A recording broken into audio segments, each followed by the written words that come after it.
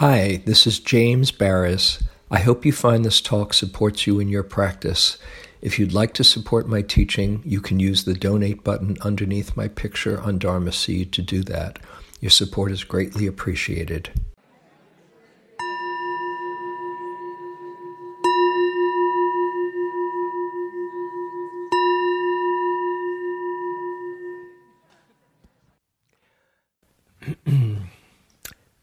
So the title of the talk is The Secret Instruction to Open Your Heart and Deepen Your Mindfulness Practice.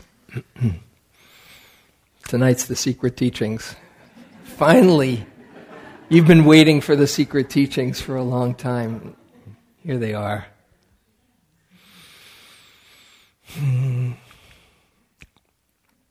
As I said just before the break, that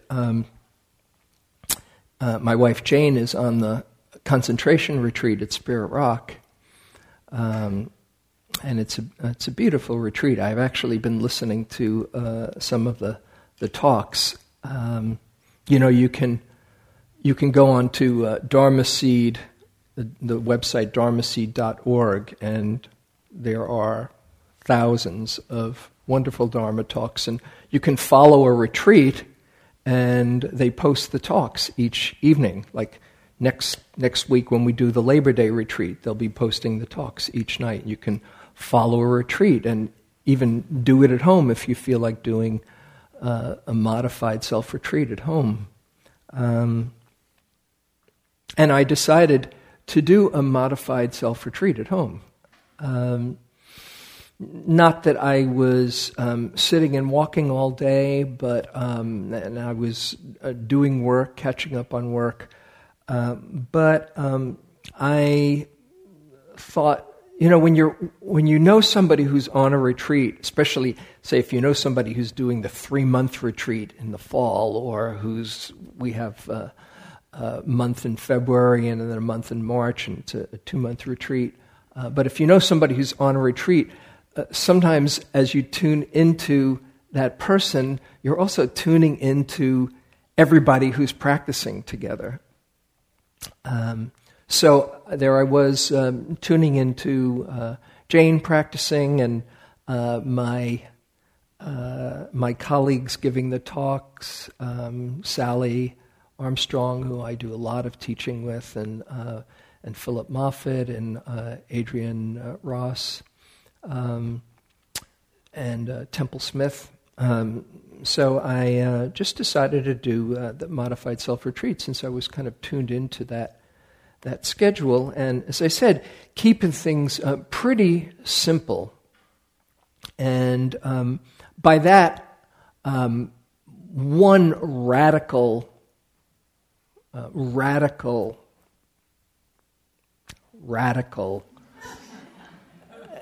component that I've included in my life at home is unitasking.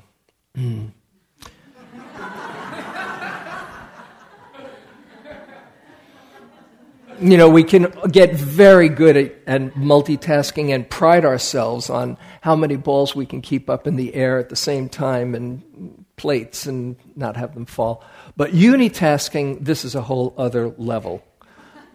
Especially when nobody's looking, and there you are on your own, and you can go into whatever reality you choose at the click of a link.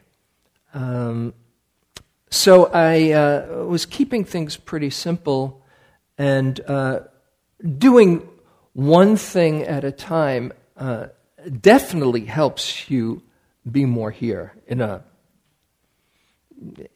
indescribable way. You should try it sometime, just in case that's not your way. If that's something that you are more inclined to do, then you know how helpful it is, and how intense it can be when you start to take too much on your plate. And when you have a whole lot on your plate, you get indigestion, mental indigestion, as well as other kinds. But that's not the secret instruction, just in case you're saying, oh, well, big deal. Okay, got there. There's one additional element that I've been playing with and practicing with, in addition to keeping it simple and having that context to be more connected with what's happening, that I want to talk about. And this is particularly since I've come back last week. I gave a talk on, part of the talk was mentioning that I had been in Hawaii, and Jane and I spent some time with Ram Dass, who is my first teacher, benefactor, and heart teacher, who is in an amazing space. I showed the pictures here last week where you need shades just to be around, because he's just so radiantly a field of love these days. And it's this additional element changes practice from being a chore or an assignment. Oh yes, it's good to be mindful. Some kind of spiritual homework, to seeing practice as a great opportunity and a gift that juices up your mindfulness practice. Very simply, it is practicing and learning to love the moment. Love the moment. That you might think, well, that's a pretty tall order. There's a lot of moments that don't seem very lovable. And I don't presume to put this out and say, oh, this is going to just be a piece of cake, and you're going to just find it so much fun and easy. But you can bring this attitude, or at least start to incline your mind with this attitude of loving the moment. And I've been finding it very, very rich. And I'll talk about the fact that not all moments are lovable in a few moments, a few lovable moments. Maybe.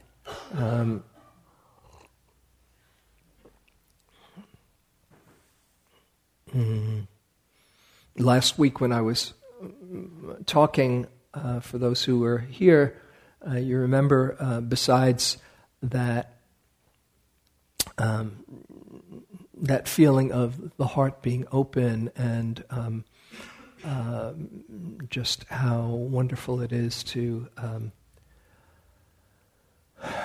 let the love come through, I also was talking about the extraordinarily good karma that we have when we think about all the different possibilities of life on this planet. And we spoke for a while, both, it's still affecting me, as probably it is many of you, both Robin Williams passing and what's happening in Missouri. How to balance both of those, this amazing gift of the dharma with seeing how much pain and suffering there is in the world.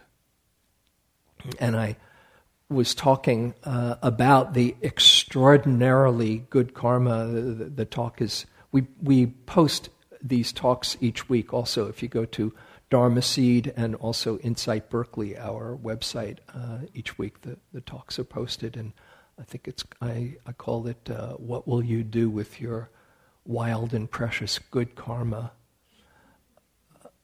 That we're so incredibly fortunate to both be exposed to the Dharma and have an opportunity to practice it and have tools to somehow relate to the world in a different way than those who are in a lot of pain and confusion and are living in very difficult circumstances.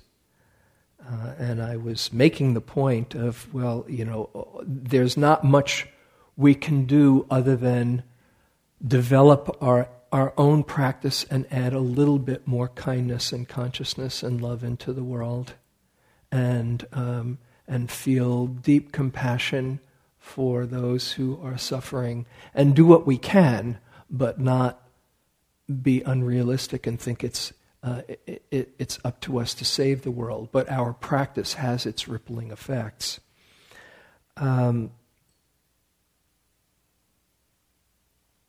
But out of that, with this extraordinary good karma, and then going one step further on really learning to use it well and loving this life.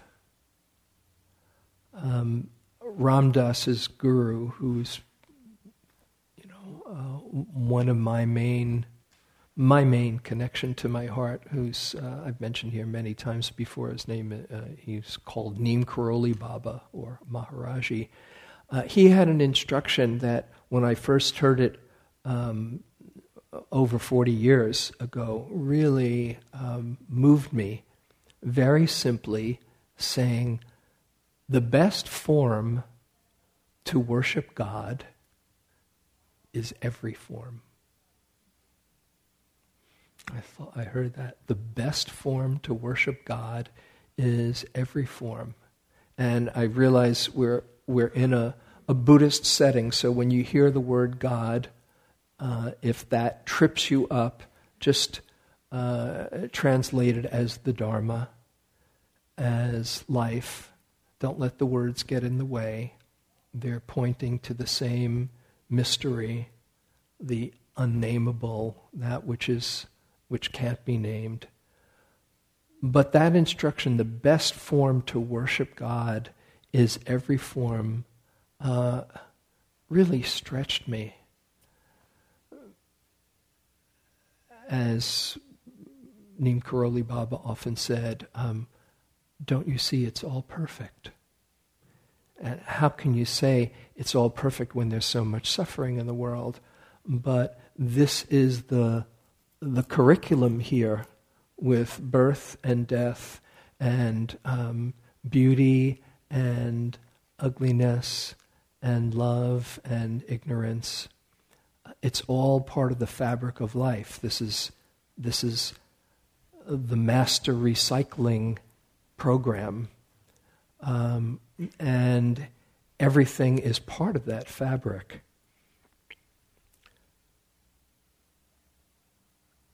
But to worship every form, I've taken as a practice to keep looking for the good, even through the ignorance, even through the hatred, even through, and it's been beautiful seeing these in Ferguson, all of these acts of graciousness and kindness and caring that don't make the headlines as much as the sensational and awful things that are happening there. We can overlook and just tune into what's wrong, but to, in our own practice, to connect with this moment of our life as amazingly precious, an amazing gift that we've been given and to honor it with our presence. When you think about it, we all have a finite number of moments in our life. We don't know how many, do we? But however many it is, there are a finite number of moments. It's not an inexhaustible, endless supply. And to reflect on that and see, wow, this is a moment of my life which has never been here before and will never be here again. Might be a good idea to be here for it. Instead of, as most of us, perhaps you can relate, living in the past or in the future or in fantasy. Not that that's wrong or awful. It's just what minds tend to do. And that's why it takes so much training and practice to come into the moment. One Tibetan master called meditation practice manual labor. That is, you're sitting on your cushion and you're just bringing it back each time. Okay, come on back. Let's come on back. Come on back to the moment. You also said practice is a bit like having a love-hate relationship with your zafu, with your meditation cushion. Because sometimes it's so humbling. Right?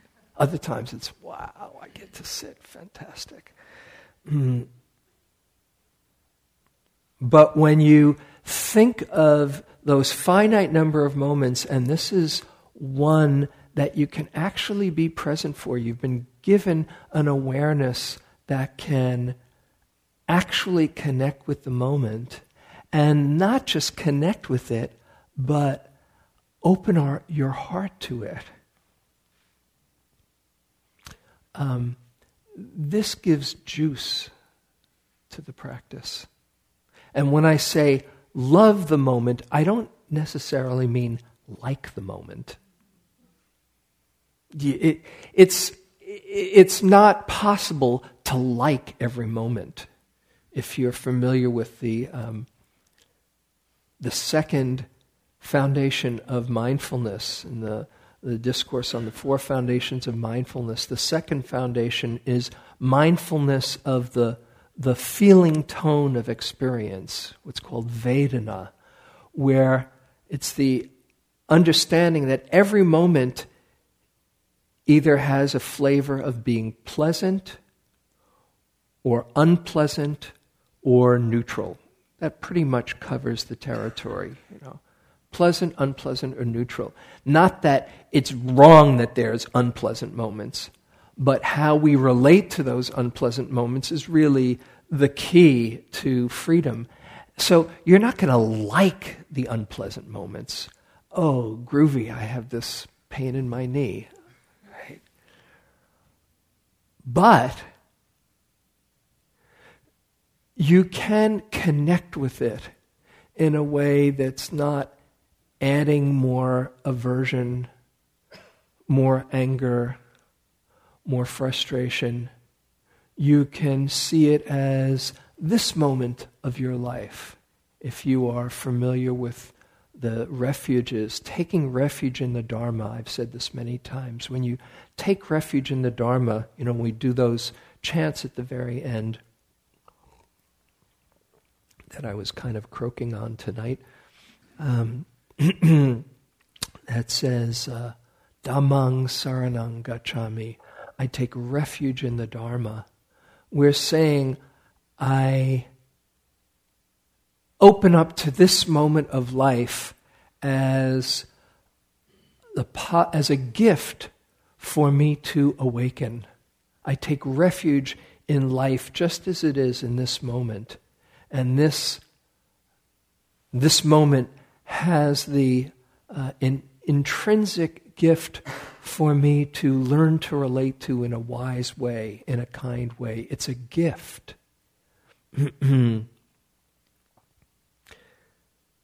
So this is really, it's not liking, but it's having an intimacy with your experience. That's another way to put it. Having an intimacy, connecting with your experience and seeing, oh, this moment is something that I can use to my benefit and be grateful for.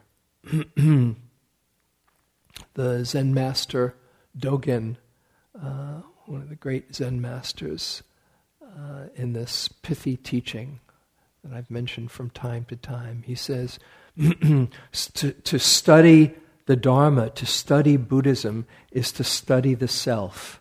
That's the first line. This is the laboratory that you have to understand reality. So you're studying this mind-body process called me. To study the self is to forget the self. That is, when you really see who you are, not just your concept of who you are, your self-image or those things that you're carrying around about your personality and all of those dramas. When you see who you really are, then you can forget the self. You're no longer preoccupied with, how am I doing? Am I okay? Do people like me? Did I blow it? Hey, I think I was pretty good that time. And it's all about I, me, mine. Good or bad, it's still about I, me, mine. But to study the self is to forget the self. And to forget the self, as Dogen says, is to be intimate with all things. When you're not so preoccupied with how am I doing, then you can actually see, oh, what's going on here? Oh, there's life going on. Check it out.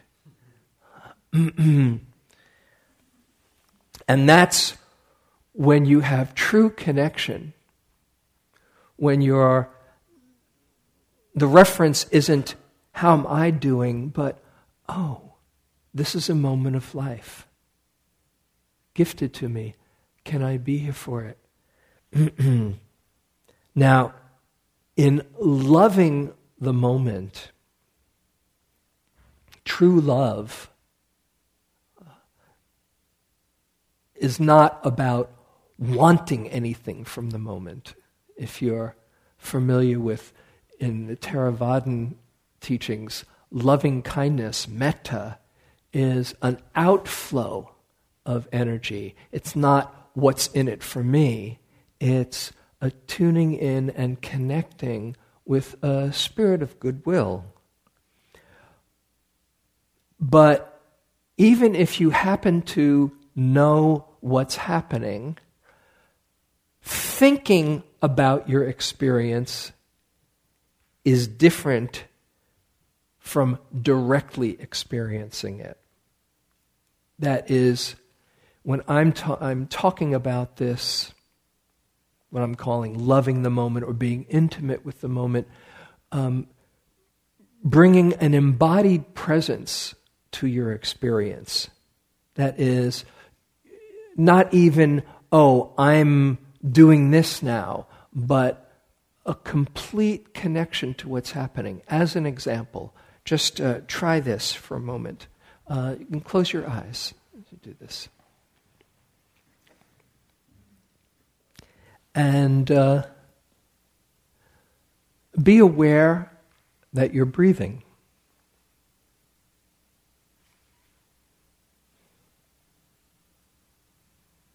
Just know that you're breathing right now.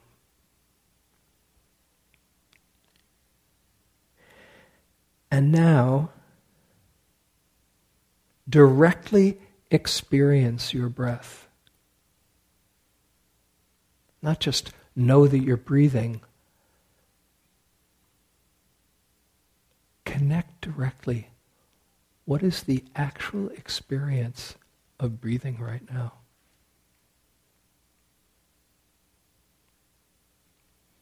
See if you can bring a curiosity,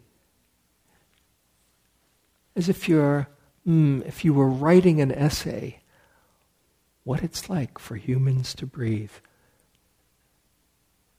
be right in it.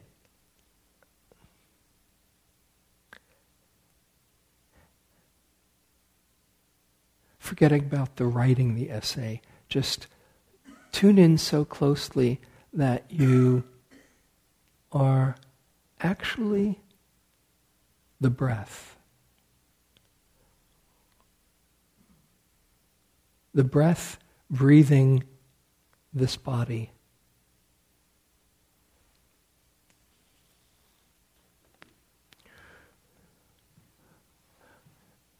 Okay, now for a moment, become aware that you're sitting. Just know, oh, sitting is happening right now.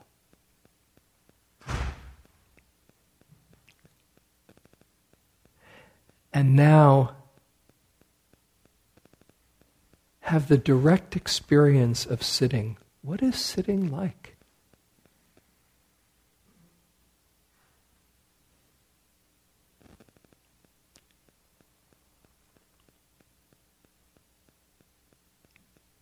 Be intimate with it, and as if you never sat before.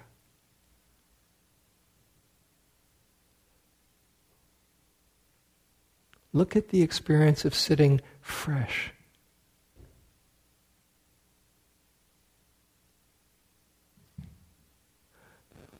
You don't have to milk it for anything more than it is, but just connect with it directly. Nothing special, nothing cosmic that you're trying to make happen, but just the direct experience of sitting. One of my teachers said, if you can sit and know that you're sitting, the whole of the Dharma is revealed.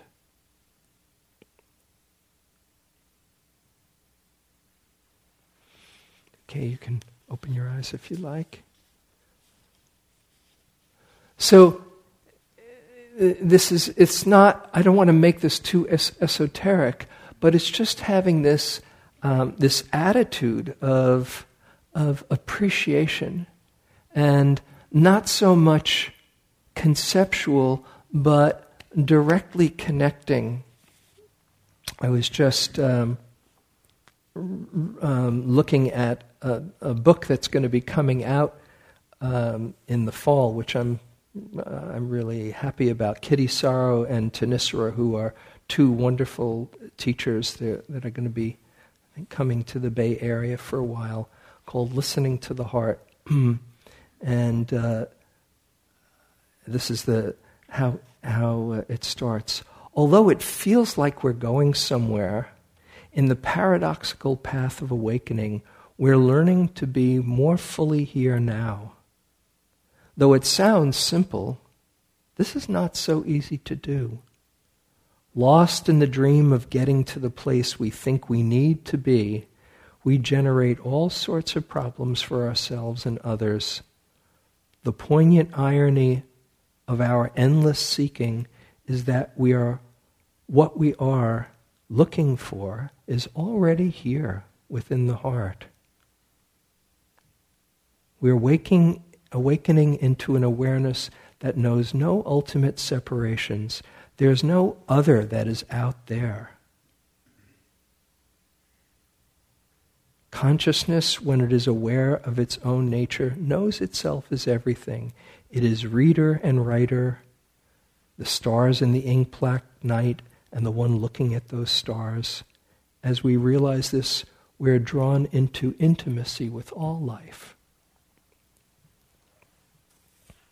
I was remembering one of my favorite books, and perhaps one of your favorite books, The Little Prince. Do you remember The Little Prince? It's such a good book. And he, in the book, the fox tells the little prince, it's the time you spent on your rose that makes your rose important. It's the time you spent on your rose that makes your rose important. We can be so superficially here and miss out on life. I wanted to read a couple of more quotes. I know Wendy said not to use your phone, but I hope it's with a good cause. From The Little Prince. And now here is my secret, a very simple secret. It is only with the heart that one can see rightly. What is essential is invisible to the eye.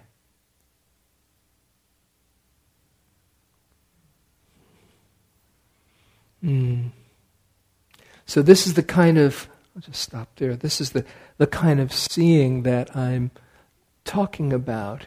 Vipassana is sometimes translated as to see things clearly. But there can be a kind of dualistic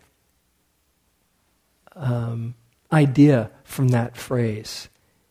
It's really to see things with the heart or to connect directly.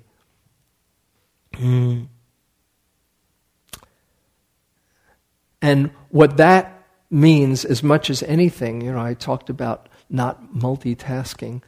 It's also, the multitasking is a lot about leaning forward. The next thing. The next thing. I heard this organizational expert that said, beware of the word just, as in, I'll just check my email before I go. I'll just take a look at this. Or I'll just is deadly.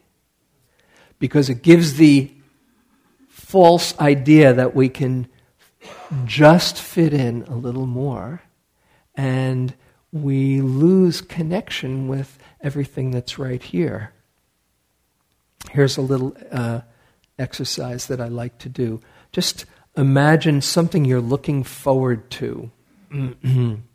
Maybe the end of this talk, or something tonight, or this weekend.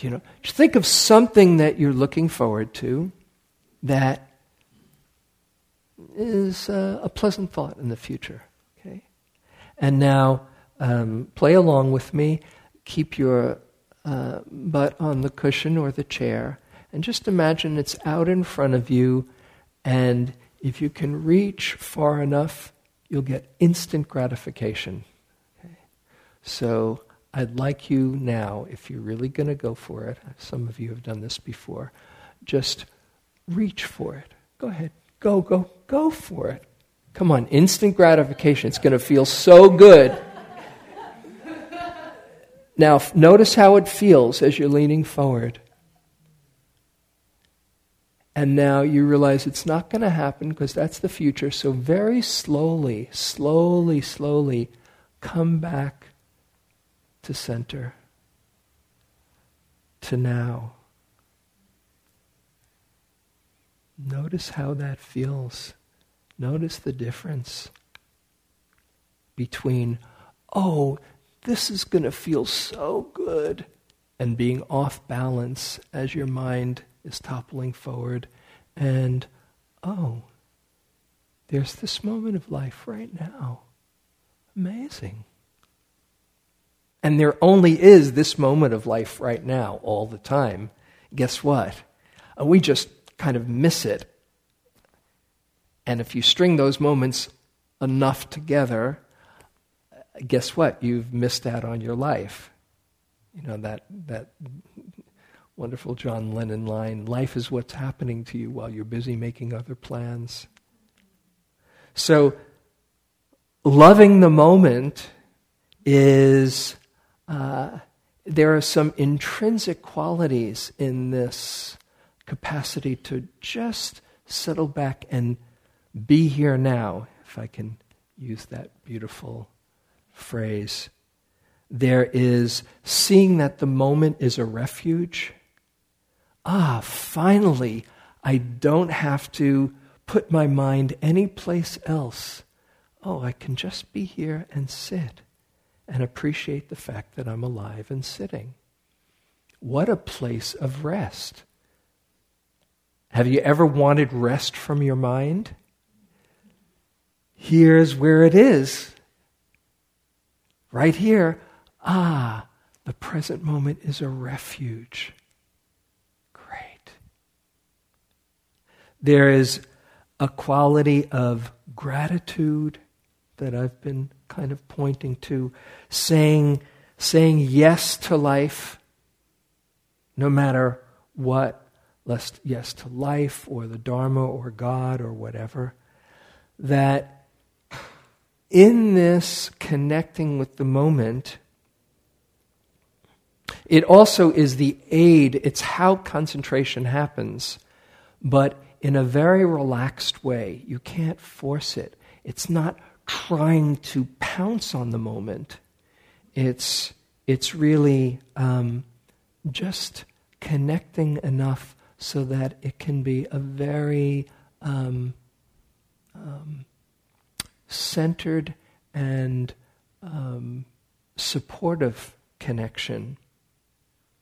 There's one of my teachers, this Burmese master, U Pandita, gave an example. He said, if suppose you have a fork and you want to get some broccoli up from a plate. Right? You take that fork, you don't want to smash it on the plate. It'll go smash it through on the broccoli. It'll go flying everywhere. But you don't want to dangle the tines above either. You want to sink it in just enough so that there's a genuine connection with it.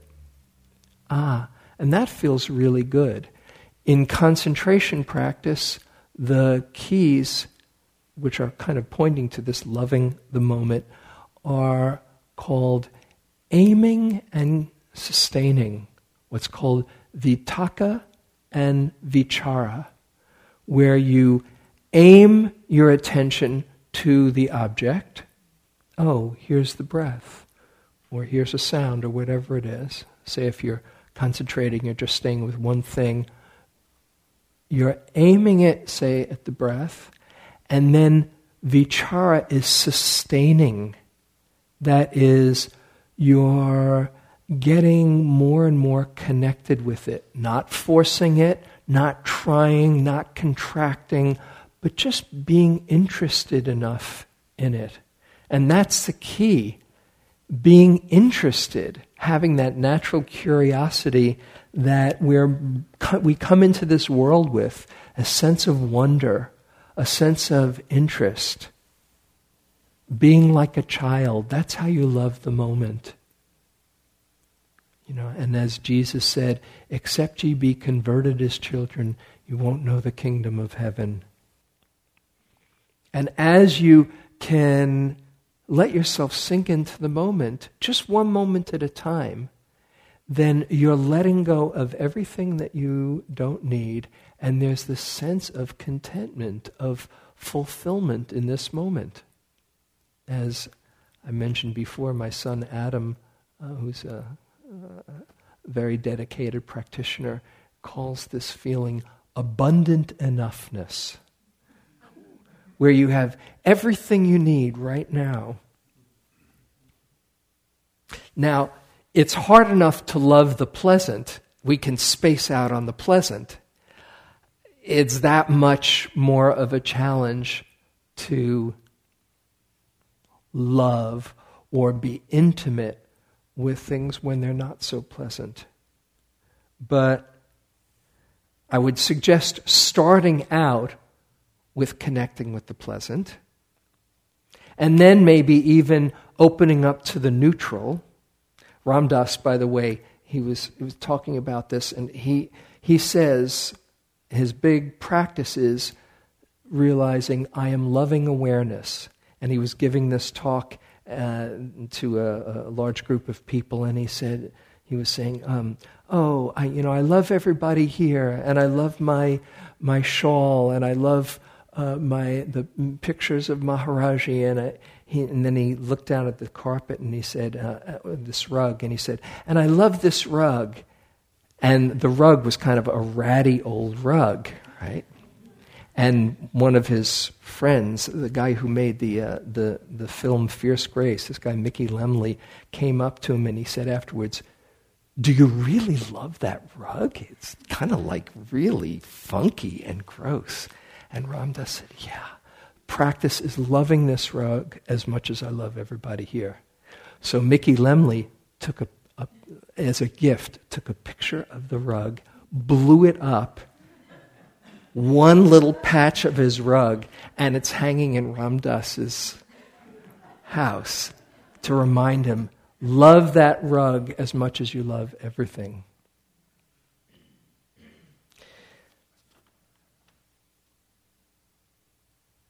And then with the hard stuff, not to pretend you're any place other than where you are, but to see, as we've said, that every moment there is a gift in opening up to it. Whether you learn about compassion, or you learn about patience, or you learn about the heart breaking and holding that with kindness and depth, every moment counts. And not only connecting out there and letting the love come through you, but also being receptive without grasping and feeling all the love that's around you. Life loves us, but we miss it. We're so busy wondering if we're okay or how am I doing. We miss all the goodness coming towards us. And so part of this loving the moment means being receptive and connected without any agenda to all the goodness that is being given to us all the time, if we can realize it and see it. Being loving awareness. And then at some point, it's not me loving anything, it's just love finding itself. It's just love seeing itself. And if the word love is a stretch for you, you can call it awareness, you can call it life, it doesn't matter what you call it, but it's moving through all of us. And that's where this loving the moment, the duality evaporates, and it's just life using us to love itself. No separation.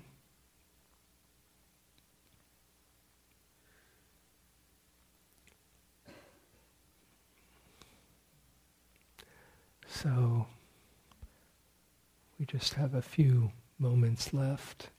If there's any question or anything that comes up, we can perhaps take a comment or two.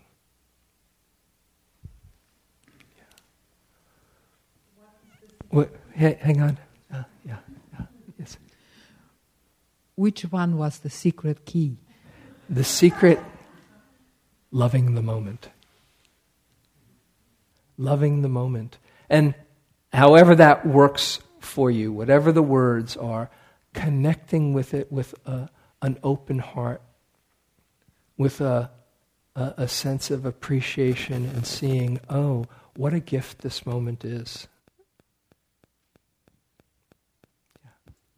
How do you love the moment when you first wake up in the morning? Say again. How do you love the moment when you first wake up in the morning? Mm-hmm. How about you? I'm still working on it. Still working on it, yeah. And I am too at times. Although I'll tell you what, I've seen that if you plant the seed, you can practice inclining your mind towards anything. So these next few days, just for the fun of it, and I mean for the fun of it, you might, before you get out, and when you realize, oh, I've woken up, hang on. When you've woken up, love that static. Yeah. How interesting. That when you've woken up, you are practicing saying yes to your day. If you really want to go whole hog, you might know Tony Robbins' practice. He says, get out of bed and go, yes, yes, yes, yes, yes, yes, yes. Even if you hate getting out of bed. I've done that a few times, and it's almost impossible to stay contracted and grumpy when you're saying, what a jerk. Yes, yes, yes, yes, yes. But short of that, you can still just say, I am going to appreciate this day as best I can, and maybe even appreciate if the first thing you do is go to the bathroom. It was one of the things I didn't mention in my talk. Loving peeing. We're loving whatever it is that you're doing. Thank goodness. Yeah. Just for the fun of it, okay? No failing this. And if you come next week, let's just check in, okay? Okay, we should probably end, so we'll close with a very short loving kindness.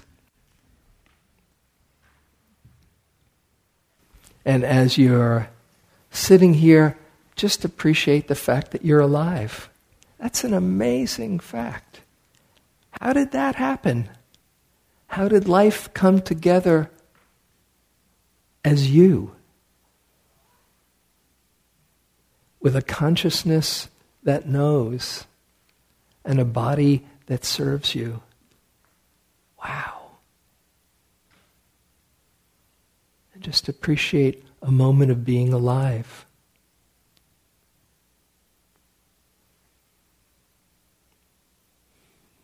You might even, if it feels right, give thanks to life. This is a moment, one of the finite moments of your life. And wish yourself well. May I see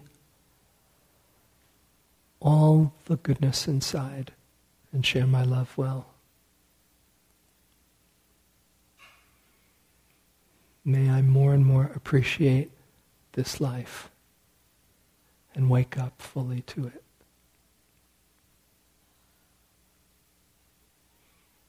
May I be kind to myself when I forget and deepen my compassion. And then extending that to everyone here and out to all beings everywhere. May all appreciate life as it expresses itself through them. May all wake up to that miracle. May all learn to share their love well. And wake up to the highest happiness and peace. And finally, may we share any goodness that comes from our practicing, coming together with all beings. May it be for the benefit of all.